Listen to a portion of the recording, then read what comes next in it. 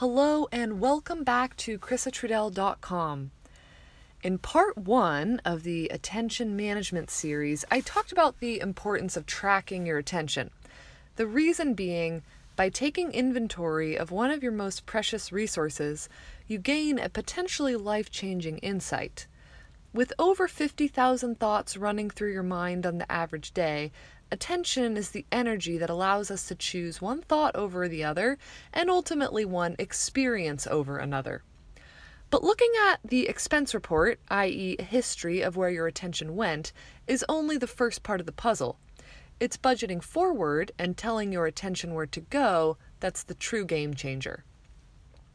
Most of us don't think about our attention budget because we assume that smart attention spending habits will just develop naturally as we grow up. That's far from the truth.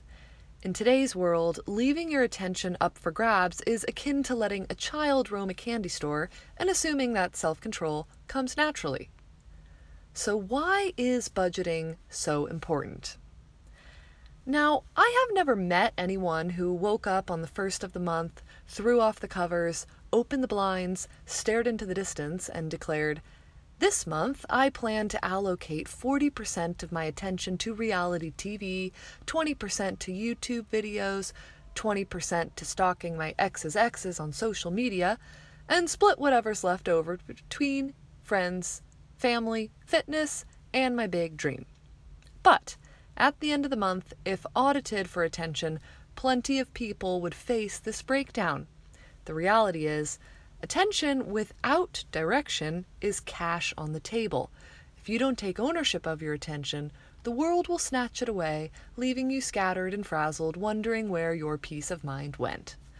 To steward your attention wisely, you must protect it and direct it. Values-based budgeting. Smart attention budgeting starts with clarity of values.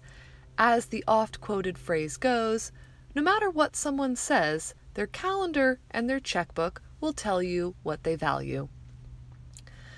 While time and money are indeed indicative of what you value, your attention tells the story of where you truly show up. You value what you agree to attend to. The question is, when you hold your attention spending report up next to a list of your most deeply held and cherished values, does it match? If the answer is yes, your life will have a sense of congruence about it, and you can go ahead and throw yourself an attention alignment party. But if the answer is no, and you don't put your attention where your mouth is, sooner or later the disconnect will catch up. For example, if you say you value hard work and health, but pay your attention allowance to gossip, video games, and Twinkie taste testing, something will feel off. You will either feel torn in your heart or live in a bubble of self-disillusionment to soothe your stressed-out conscience. Just as in the financial world, a values-based attention budget is meant not to be restrictive, but to help you spend and invest your thoughts in a way that aligns with what matters most to you. Here are a couple of tips for sticking to your attention budget.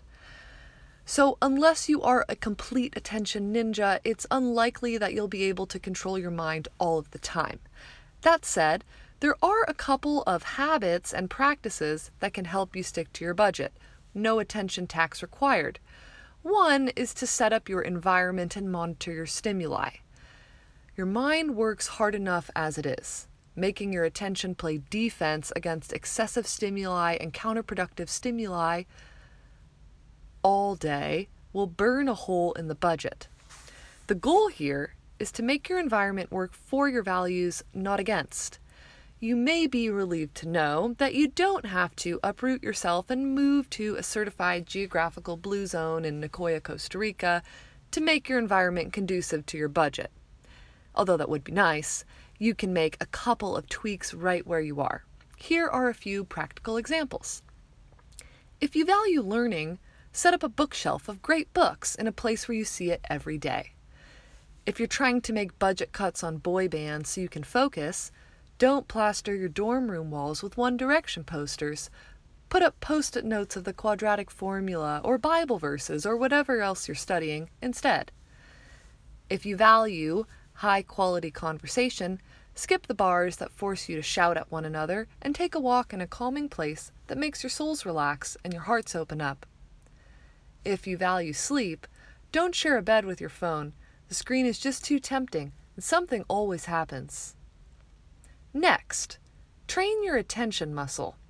Sometimes, paying attention to the right things is less about changing your environment and more about noticing what is already going on around you. See, our brains are wired to pay attention to emergencies and threatening situations. This negativity bias used to help humans survive, but nowadays it's not the mental pathway you want to invest in paving. Instead, practice noticing the good and fund the forging of a thought path superhighway of beauty, love, and gratitude to make those thoughts stick. For example, if a friend calls to check in on you, make a mental sticky note that says, "I am loved and supported." If you tackle a task that you've long been avoiding, celebrate the end of laziness and the beginning of proactivity.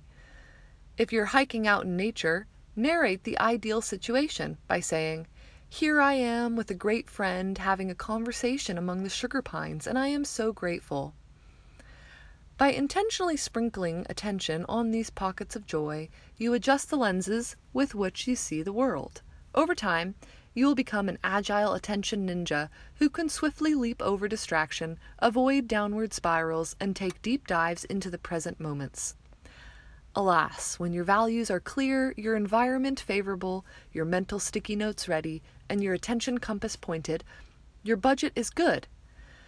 Whether you have 40,000 thoughts left to go or merely 40, budget wisely and enjoy the payoff. Thank you for reading or listening, and next week we will be talking about investing. The best and worst ROI for your attention? Stay tuned.